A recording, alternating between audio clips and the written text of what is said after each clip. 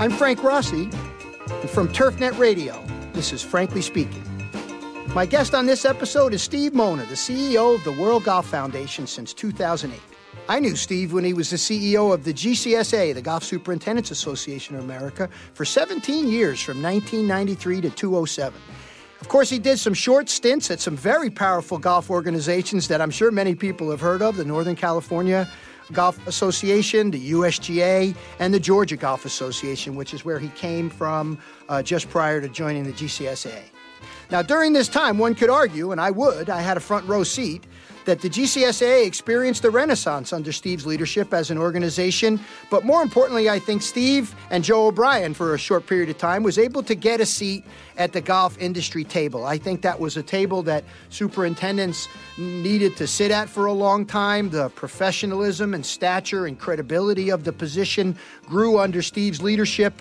And I think he was very effective in leading that organization to get a seat at that table. Now, over the last decade with the World Golf Foundation, Steve's led a number of initiatives for the golf industry, Golf 2020, We Are Golf, the First Tee program, of course, the Hall of Fame, all designed to grow interest in the game. Of course, we're going to get to the metrics with Steve regarding economic impact and, 1 out of every 75 jobs impacted by the golf industry and $70 billion of economic impact on product and services. And, of course, increasing participation, growing player interest that leads to testing out the game, and then ultimately the industry's ability to retain those players. And, of course, the First Tee program and many of the initiatives with millennials and women is leading that effort. So before we get started, a big hearty thanks to you, Steve, for all you've done for the Greengrass channel, as we oftentimes get referred to in the industry of golf. But most importantly, your work with the golf superintendents over the years. Welcome to Frankly Speaking, Steve.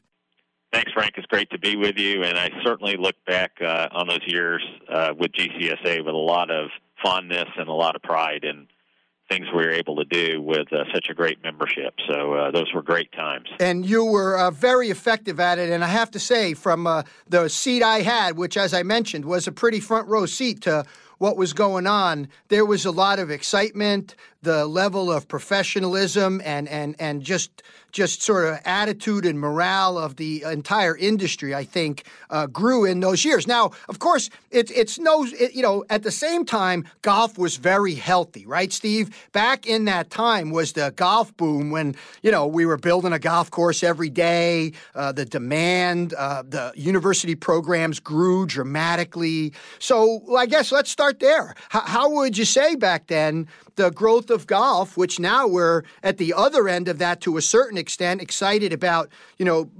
small improvements. Back then we were growing in leaps and bounds, right? Yeah, absolutely. We were certainly the beneficiary of a significantly strong economy, and that definitely manifested itself in golf without question. And that was a time where the rising tide was raising all boats. I like to think that we at GCSA got more than our fair share of growth during that time, but still we were the beneficiary of so many other positive indicators that were going on generally in our economy and in our culture. That is correct. But I think you can be humble about it, but the fact is, when you saw it happening, you were positioning the organization properly to take advantages of the strides that were occurring. And, of course, we all know, in addition to the sort of projections that we were getting from the National Golf Foundation that, we needed to build a golf course a day, I think a guy we both know as Tiger Woods was, sort of starting to emerge on the scene. I remember in the mid-'90s, I went to the Masters, and it was Tiger's last time he played as an amateur. I think he was in Stanford at the time. And so let's talk about that, because obviously now he is looking like he's returning to form. I think the people who pay attention to golf sort of numbers and just his swing, the sort of yogi eurism about the way we swing, he looks like he's swinging without pain. How has Tiger impacted this whole thing? Well, I'll put it to you this way. There are two people in the history of the game who have been transcendent in terms of their both ability, but then just their general aura in terms of what that's meant to the growth of golf. And those two people are Arnold Palmer, the late Arnold Palmer, and Tiger Woods. And in the case of Tiger, we're obviously seeing a bit of a renaissance right now. If you go back, and you were right in talking about when Tiger burst on the scene, when he won the Masters, and then that started really a run of dominance, the likes of which we've never really seen in golf. And that's with all due respect to Jack Nicklaus, who I would still say is the greatest of all time. But Tiger was the best for that period of time, about 10 years or so, 10, 12 years. And so we're seeing that come back now today. And you've seen over the last few weeks when he played at the Honda Classic a few weeks ago, they had record attendance. Their ratings on the weekend were up 40% over the year before. Then you saw last week in Tampa at the Valspar Championship, same thing. I mean, the best ratings of any non-major since the 2013 Players, which, by the way, Tiger won that as well. And then, obviously, yesterday, getting off to a great start at Bay Hill. We'll see how it plays out these next 3 days, but if he stays in contention, I think you can look for the same kind of ratings this weekend. That's right. And it's interesting because you describe them as transcendent. And I'm very pleased that sort of our minds were alike about that. I would have said the exact same two people. And you're right to clarify as well. Jack Nicklaus, of course, by the numbers would be would have been considered more, accomplished just simply by the numbers.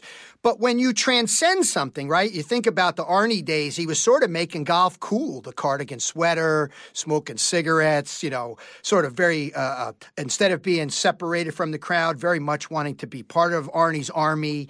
And you see Tiger Woods very much the same way, impacting beyond just the game itself, but the entire industry. So obviously, the industry benefits as a whole. But one of the questions is, Steve, how much does that translate to the green grass channel? And that's an excellent question. And basically, here's the way I describe it. What Tiger does is he creates interest in the game. But that interest has to be converted. And so he certainly creates a tremendous upswing with respect to TV ratings. We've talked about that. He does the same for attendance at PGA Tour events. We've talked about that, or wherever he plays. Mm-hmm.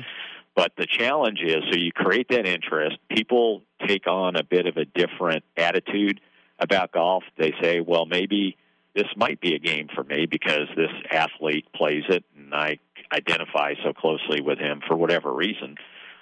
So that creates an opportunity for us, but we have to capitalize on it. So it doesn't necessarily translate into increased participation unless golf can make that connection. And so how do you do that? Well, first of all, you have to have accessible facilities that are welcoming to people from all walks of life. And then once you get them out there, you have to give them an experience that they find to be fun. And then the other piece, and this is the real challenge, is you have to get them to a point where they feel that they're becoming competent at the game. And that's really the rub there, because as we know, and the way I put it, golf is not a difficult game to play. Pretty much anyone can play golf, but it's a difficult game to play well and play up to your expectations. And so that's the rub. Yeah. So that's really the challenge. But he creates great opportunity for the golf industry, but it doesn't come automatically. You have to convert on it. So we're already into some of the key notes that I wrote down in preparation for chatting with you, Steve. We're really getting to it. I have a bunch of questions that I want to get through, but that conversion, right? That what taking the interest that Tiger creates, that he looks like an athlete, as opposed to maybe some of the people that play golf that don't necessarily look athletic. So he creates that interest. Now, it sounds like an easy thing, right? Accessible facilities and create a good experience. But I think we've struggled with that. And you see it happening still, right, Steve? I mean, there are some places where women don't feel as welcome as they should. There are some places where if you're not really good, the course is very intimidating. It's too long. It's too hard. And then they put two balls out in the fairway and say, play from here. And it just doesn't have the same feel. So you're sitting there in a position where, obviously you're involved with many initiatives.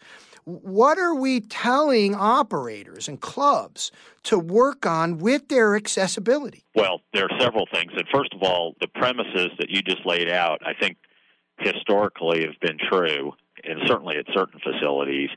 But I would maintain that we are moving away from that today, and you're seeing course operators, whether they be management companies, and management companies have around 13% plus or minus of the golf courses today are managed by management companies, or single facility operators, or private clubs that are member owned and run. You are seeing today a much greater recognition that golf needs to look like America looks and needs to be welcoming to that more broad demographic. And so what does that mean? Well, in practical terms, so what that means is how easy is it to interface with the golf facility? And I mean, from the minute you drive up there, see, one thing, just for example, not everyone intuitively knows what you do at a bag drop. If you've never been around golf, that's right. Really a foreign language to you.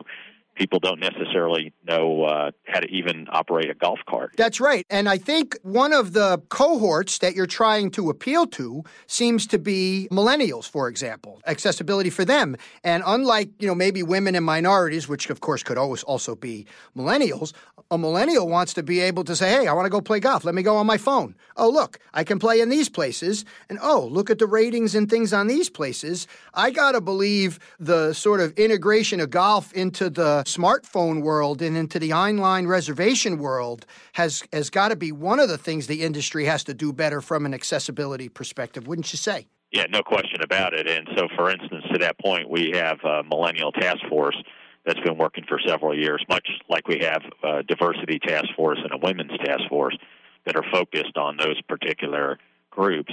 But back with respect to millennials, and you asked about operators a minute ago, we have now put on essentially webinars for operators to talk about what millennials are looking for, what they consider to be a suitable experience, and how they're used to interfacing with different purveyors of leisure time, if you will. And so what I maintain is that, and anyone for this matter, but you have to be able to interface with golf the same way you would with a dinner reservation or going to a concert or going to a baseball game. Exactly right. It has to be just as seamless for not only the millennials, but any group for that matter. And so, therefore, we're trying to make sure that our operators understand that this is the norm now. This is basically the ante into the game.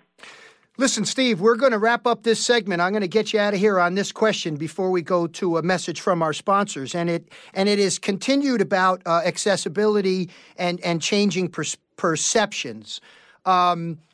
There was that study that I mentioned earlier that you have on your website where actually watching golf, if you're, following how many steps you take, it's like a 4 to 6 mile walk. And of course, many years ago, the University of Stockholm in Sweden did a study of, longevity and life quality of life in Sweden, and found that, generally people who participated in golf in Scandinavia, lived a little bit longer, were a little bit healthier.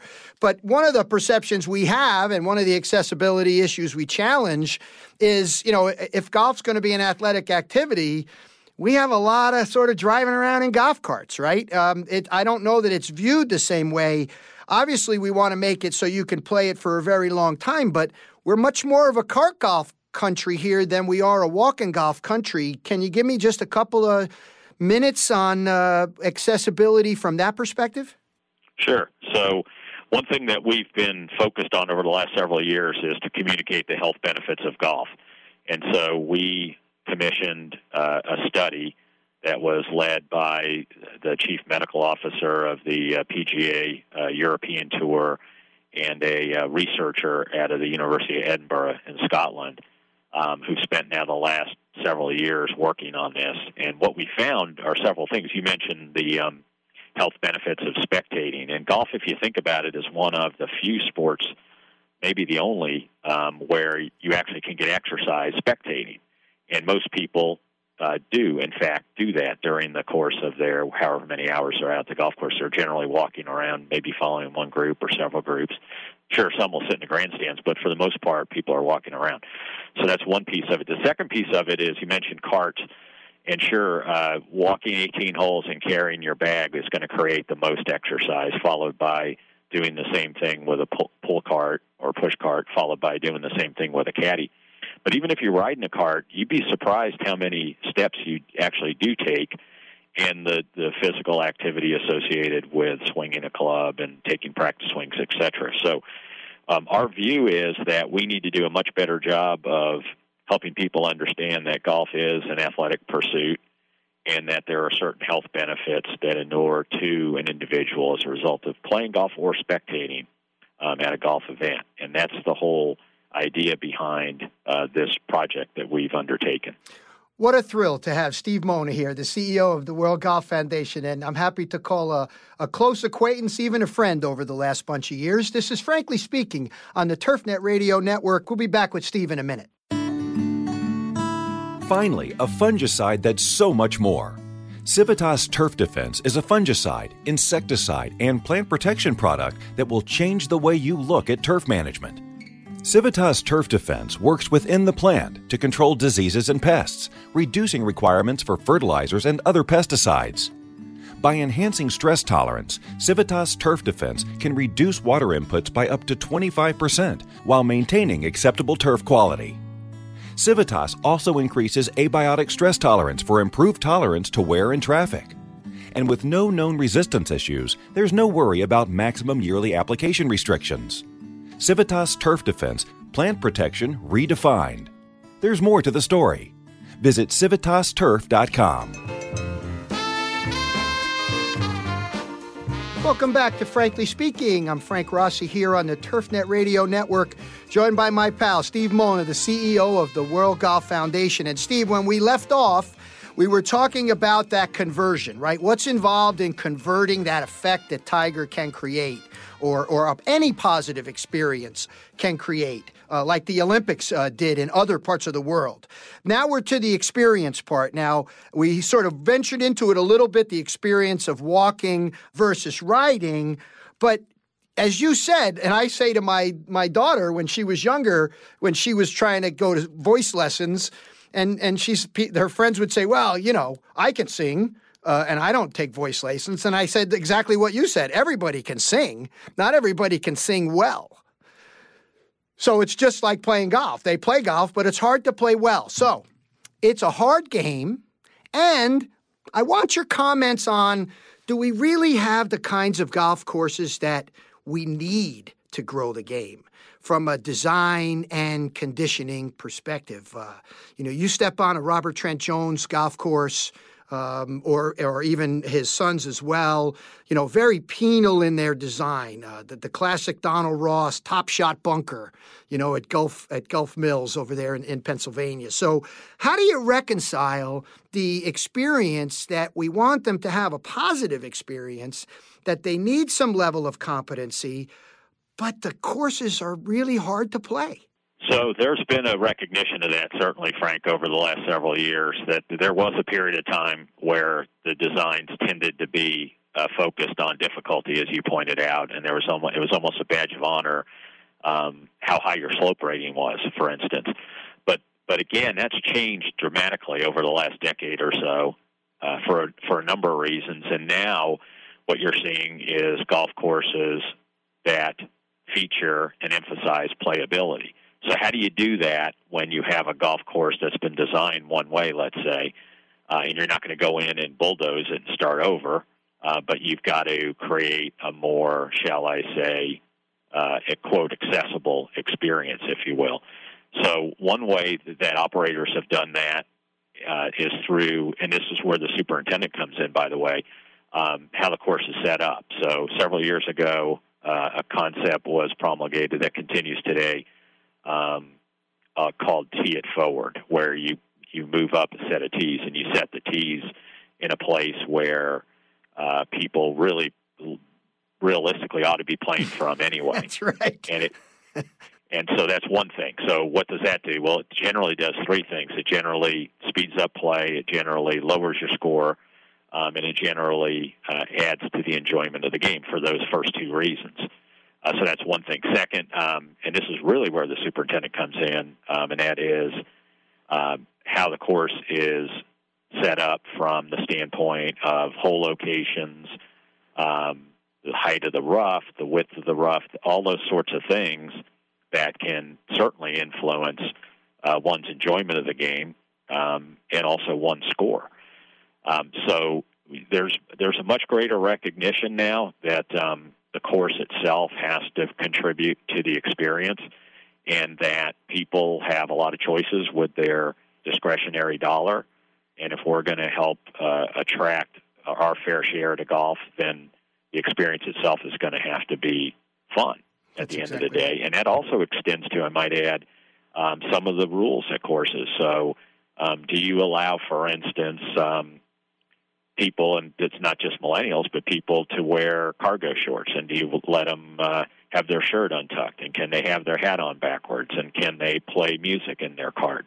Those are all things that a lot of people would consider normal in a lot of context. And so I'm not here to say that all 15,000 on the golf courses in the United States need to do just that, but a vast majority do, in my judgment, because it's expected. That's right. And just like you said, that the design of these courses, the harder it was, and of course superintendents like that as well, right? They want fast greens.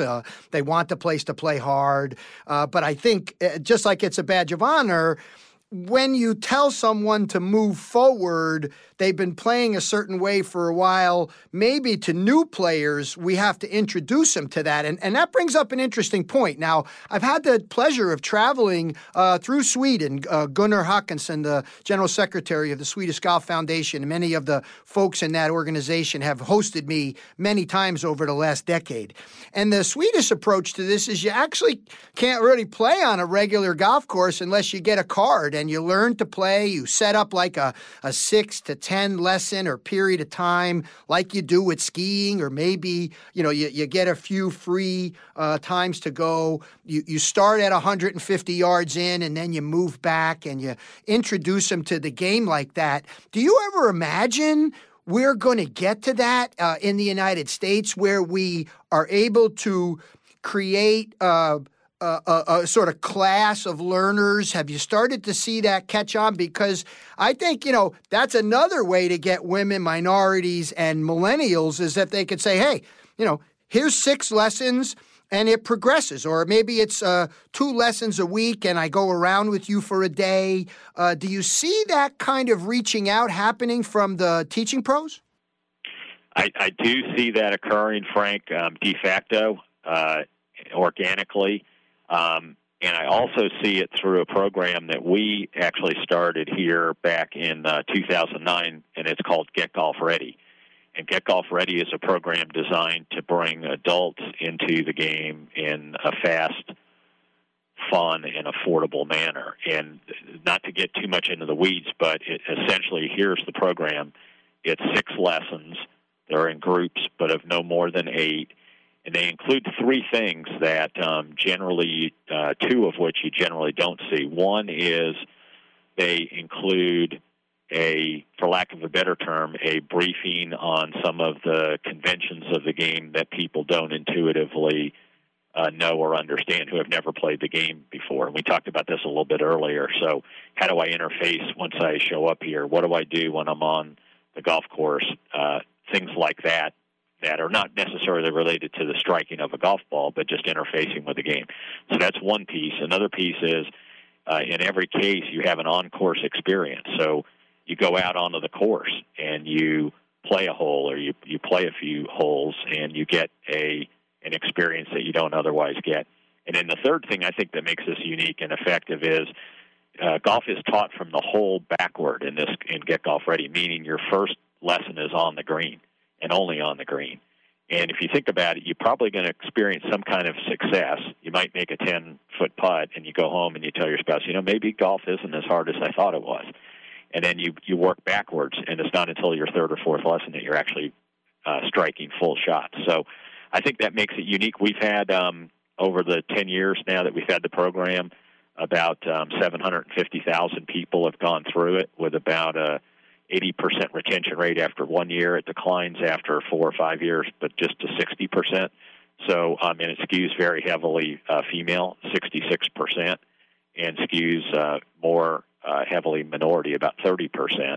Than the industry generally. So we think there's some promise with that program. Well, and of course, we've really been talking primarily about golf in the United States. But as I've heard you mention in other forums that one of the things the Olympics was able to do was to get us some really good coverage, particularly of the men's final.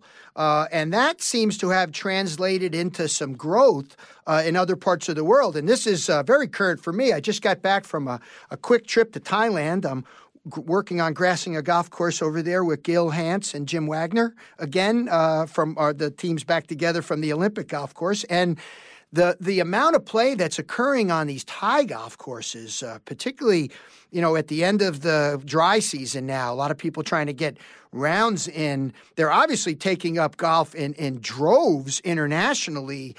Can you speak for a minute about the growth of golf internationally? Because obviously, you're based in Florida, but you're really working, I'm assuming, with all your partners in the International Golf Foundation to grow the game internationally. That's correct. Yeah, we're working on a global scale with partner organizations like ours around the globe. So a few comments on what we're seeing globally. And you mentioned the Olympics, and that really was the main driver behind the push that golf made to become part of the Olympics. It wasn't so much to create another competition for the elite golfers of the world, many of whom were already playing very full schedules. That's part of it, but it was more about the growth of the game worldwide because, and I'm sure you're aware of this, Frank, but if you become an Olympic sport, you first of all create essentially an organization in each country that relates formally with the IOC, the International Olympic Committee. So essentially it's a governing body for that sport in that country. And part of the charge of that governing body, it's really twofold. One is to create elite athletes who can then compete at the Olympic level. But secondly, and I would argue more importantly, to help create grassroots programs to introduce people to that sport in that country. Now, in countries like the U.S. and other developed countries, do we need additional growth of the game programs? Not really. I mean, our main challenge here is just coordinating all the different programs. But in a lot of countries where golf has not been part of the culture traditionally, that is very important, the creation of grassroots programs. So our view is we will see, and it'll be generational, it will take that long, but we will see golf as a participant sport grow in countries where it really hasn't been part of the culture.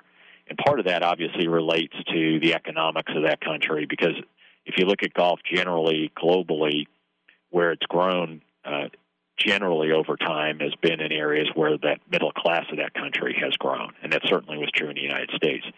So part of that relates to that piece. But generally speaking, where you are able to put funds behind the creation of programs to introduce people to the game, it will grow. And then the Olympics also will create that aspirational element where people will see athletes from their own country, who look like them, by the way, compete favorably on that world stage, and they'll want to emulate that. And, of course, every time they turn on the television watching golf professionally, the diversity of players, particularly when, the World Golf Foundation, the World Golf Championships come around, and, of course, the excitement around the Ryder Cup has certainly got a lot more interest from an international perspective, and I think appreciation from Americans that how to appreciate international players, right? I think we, at least on the men's side, have accepted it exceptionally well. And again, Steve, we're going to go to our next break, but I want to ask you on another sort of peripheral aspect, and it's really outside the Green Grass Channel, and that is the emergence of these virtual experiences like Topgolf, right? Looks like Callaway got involved in Topgolf in a big way. That looks like a growth, sort of venture. You're seeing them pop up all over the place. Now, I have to say, I'm a little bit biased that it looks a lot more like bowling to me than it does to golf. And as the guy in the Green Grass Channel, I'm very curious about if you know of the conversion rate. Are we having any success? You know, we are getting more conversion with accessibility and improving the experience. We are getting a lot of new interest internationally. How are these virtual experiences, which, you know, whether it's golf or not is a different story, but it looks like golf. It's a regulation club and a regulation ball. Is that converting people to the green grass channel? Well, it's much like the conversation we had about Tiger a few minutes ago, and that is it's creating interest, and our challenge is conversion. And so let me speak specifically because we've been working with Topgolf for about the last 5 years. There's no question that putting a golf club, a regulation golf club, in someone's hand and letting them swing at it and hit a regulation golf ball and get some feedback on the shot like you do at a Topgolf, i.e., did you hit the target or didn't you, and doing it in a fun, relaxed environment is positive for the game. There's no arguing against that. The issue is, so can you bring people who find a like or maybe a love for the game through a Topgolf type experience to the, quote, traditional game? There is evidence that that's occurring. I don't have empirical data. I have plenty of anecdotal evidence of that. But we're working very closely with Topgolf to ensure that their patrons who show an interest in the game are aware of the entry points to the game, i.e. several of these player development initiatives we talked about Get Golf Ready a few minutes ago. So whether it's a Topgolf experience, whether it's a simulator experience, and that's more prevalent in South Korea, as you probably know, but we do have that same kind of experience here in the United States. Or even the third area are driving ranges. There are about 4 million people on a national level who only experience golf at a driving range and not on a regulation course. So the whole issue there is how do you move people from that experience to the, quote, traditional green grass experience, and that's where there's a tremendous amount of emphasis. And like I said, anecdotally, we know that there's conversion. We just I don't have hard data to say 10% or 20% are converting, but we know that that's happening, and we are very much focused on making that happen. Steve Mona from the World Golf Foundation, the CEO of the World Golf Foundation, is with me on Frankly Speaking on the TurfNet Radio Network. I'll be back with Steve in a minute. Golf course superintendents all agree. Traditional core aeration is time-consuming, labor-intensive, and unpopular with golfers. DryJect is a revolutionary service that relieves compaction, increases water infiltration, improves gas exchange, and amends your root zone all at the same time, leaving the turf surface smooth and immediately playable. Best of all, an independent DryJect service professional does it for you. There and gone before you know it. DryJect, the only process in the world that aerates, top dresses, and amends in one pass. Visit DryJect.com to locate your nearest DryJect service center.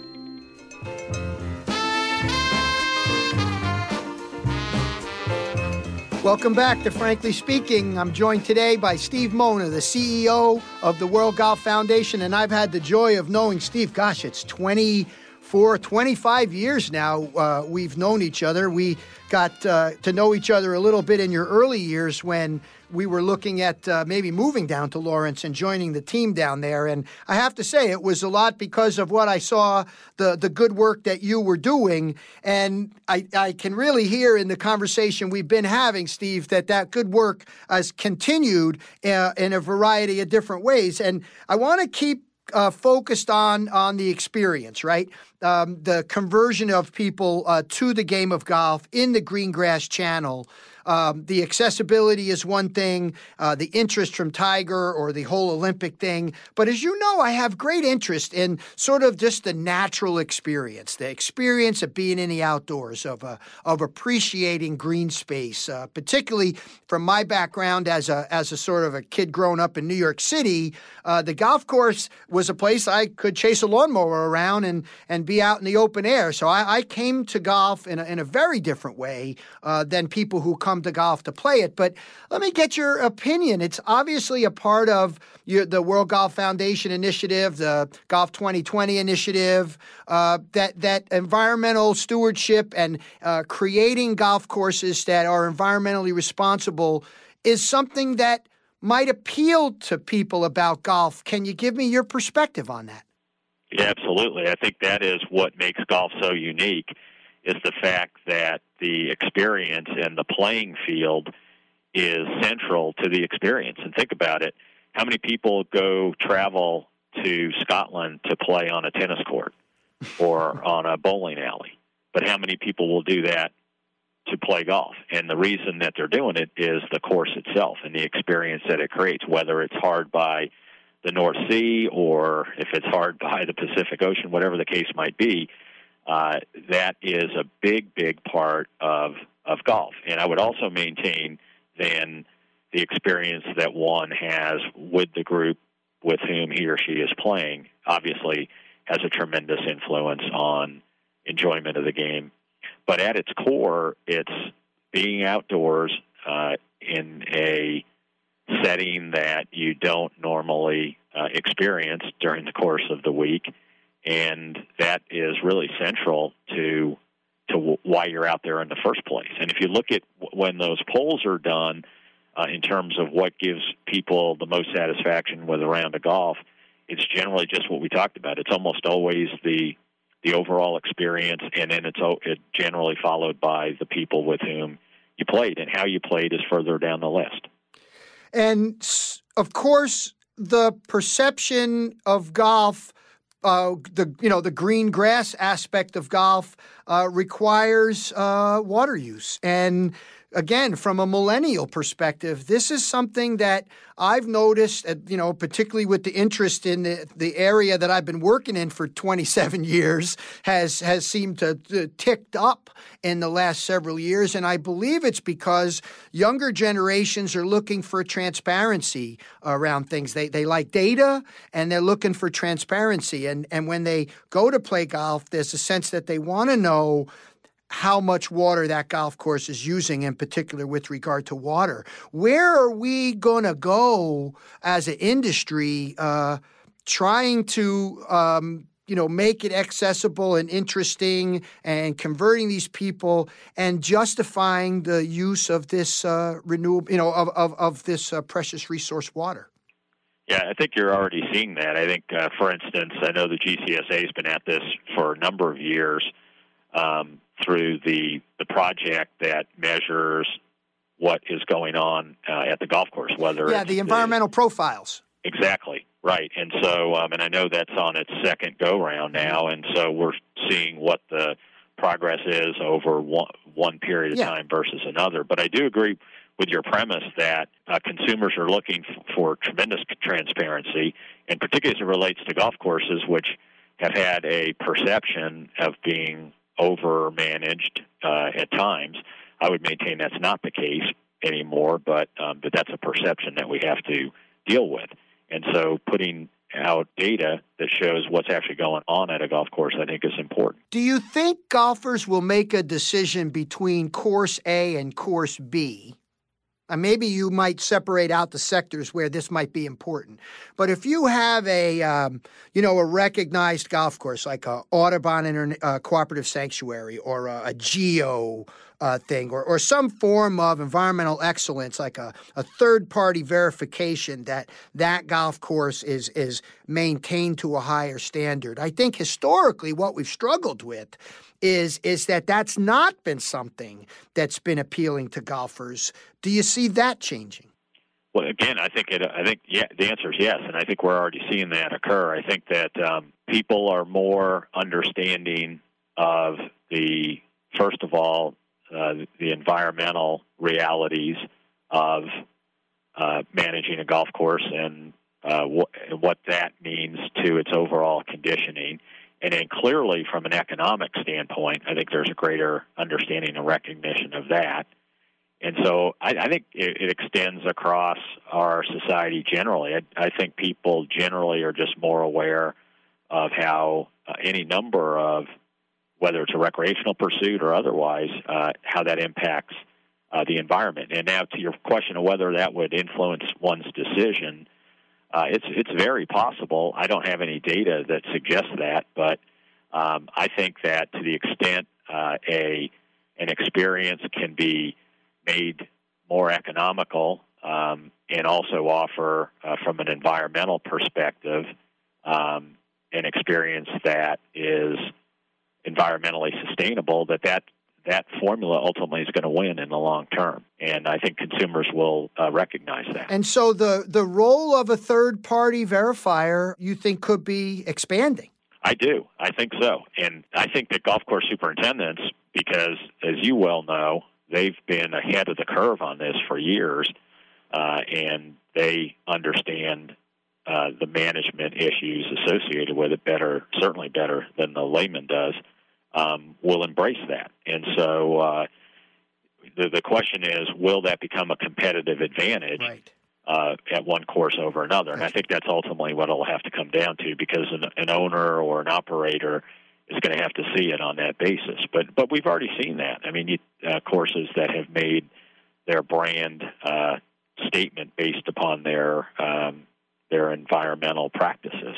That's right. Well, there's no question, and part of the transition, as we start to wrap up for this episode, Steve, part of the transition I want to make here at the end is the competitiveness in golf. Listen, golf courses have been closing at a pretty rapid rate for the last decade or so, maybe 100 and some odd, and maybe a few being built. It still looks very competitive. When I travel to different golf markets and I visit with superintendents about a variety of issues, or I travel and interact with distributor representatives that service the superintendents with seed and fertilizer and pesticides and equipment, of course, what I see is still a significant amount of competition. I was hoping to get exactly the words I got out of you, that, dedicate yourself to environmental responsibility, and that might give you a competitive advantage.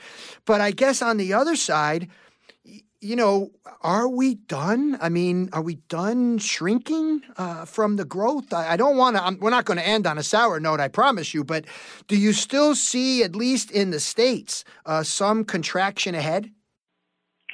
So we've essentially reduced the overall supply of golf courses from a high of north of 16,000, and that was about 11 years ago, to today we're right at about 15,000. And I think we're probably going to end up somewhere in the mid-14,000s before everything begins to settle, so to speak. And then we'll begin to see moderate growth after that. But I don't necessarily view that as a negative, because if you look at it, if you're a golfer now, you have probably the best quality offerings available than you've ever had, and you have, from a value standpoint, great value opportunities as well. So I would maintain it's a good time to be a golfer, because the courses that have remained, generally speaking, are obviously stronger economically, but also a lot of them have invested in their courses. So, for instance, there have been, over the last decade, about 1,000 golf courses in the United States have done some type of a renovation, and the capital investment has been over $1 billion. So that's a clear case where the product is improved. So, and rounds played have been up 2 of the last 3 years, so people have been finding places to play. Right. So on that basis, that's just part of the whole process that golf is going through as an industry right now. It's getting to its new state of normal, and it's going to be stronger as a result. I firmly agree with that, and I would tell you that those infrastructure investments, those 1,000 golf courses spending that $1 billion, those are the critical questions that I see. If you're looking at around 15,000 and you're talking about another, maybe 500 or 600 absorbed yet back, that decision is ultimately, I think, going to be driven by these infrastructure investments, irrigation systems. No one wants to take $2 million and bury it in the ground. So those are tricky to do. Equipment has to be advanced. The product side is really sort of regulating itself. Superintendents are seeing the economics of driving down a lot of their costs, and we're seeing efficiency parts come to the operations, the use of equipment tracking devices, the use of GPS to determine where people are playing and changing maintenance based on that. All of this is going to wind up to eventually make us stronger, but we're in for at least a little bit for those people at those facilities, some hard decisions ahead. And I guess that's where ultimately, whatever can drive more people into the game might soften this blow a little bit. Final comment on that. Yeah, so again, it goes back to what we've talked about twice before, and that is golf really does not have an interest issue in terms of people expressing interest in the game. We didn't talk about this at all, but we have about plus or minus about 25 million people who play the game in this country, but we have another 40 million who have an interest in taking up the game. So the question that we've been dealing with for years is, so how do we convert that interest into trial, i.e., let's get them out there? And then the biggest question is, how do we convert trial to commitment? And that's a trickier one, but it's out there. The opportunity's out there, and the conversion is the big issue and frontier for us. So to the extent we can be successful doing that, then we will be strong as an industry going forward. And I think we have you to thank for a lot of your leadership, both with the golf course superintendents and now for a decade with the World Golf Foundation. Steve, thanks for taking the time to join me. I really appreciate you taking the time out of your schedule. Absolutely, Frank. It's a pleasure to spend this time with you, and it's great to be on your show today. All right. Thanks a lot, Steve. And for those of you heading to National Golf Day at the end of April, 24 or 25, do I have that right, Steve? Do you know? You do. You have it exactly right. Right. So April 24, 25, you can see the man in person in Washington, D.C., doing his thing with the wearegolf.org program. Steve is with the World Golf Foundation, the CEO since 2008. I'm Frank Rossi. I'm on the TurfNet Radio Network. You can find us on Twitter at TurfNet, Facebook, and every place else that you exist in the online world these days. I'm Frank Rossi. Thank you for joining me today on this episode. We try to do smart talk, and we try to find leading thinkers in these areas, and I'm sure we did that again with Steve. Thanks very much for joining us.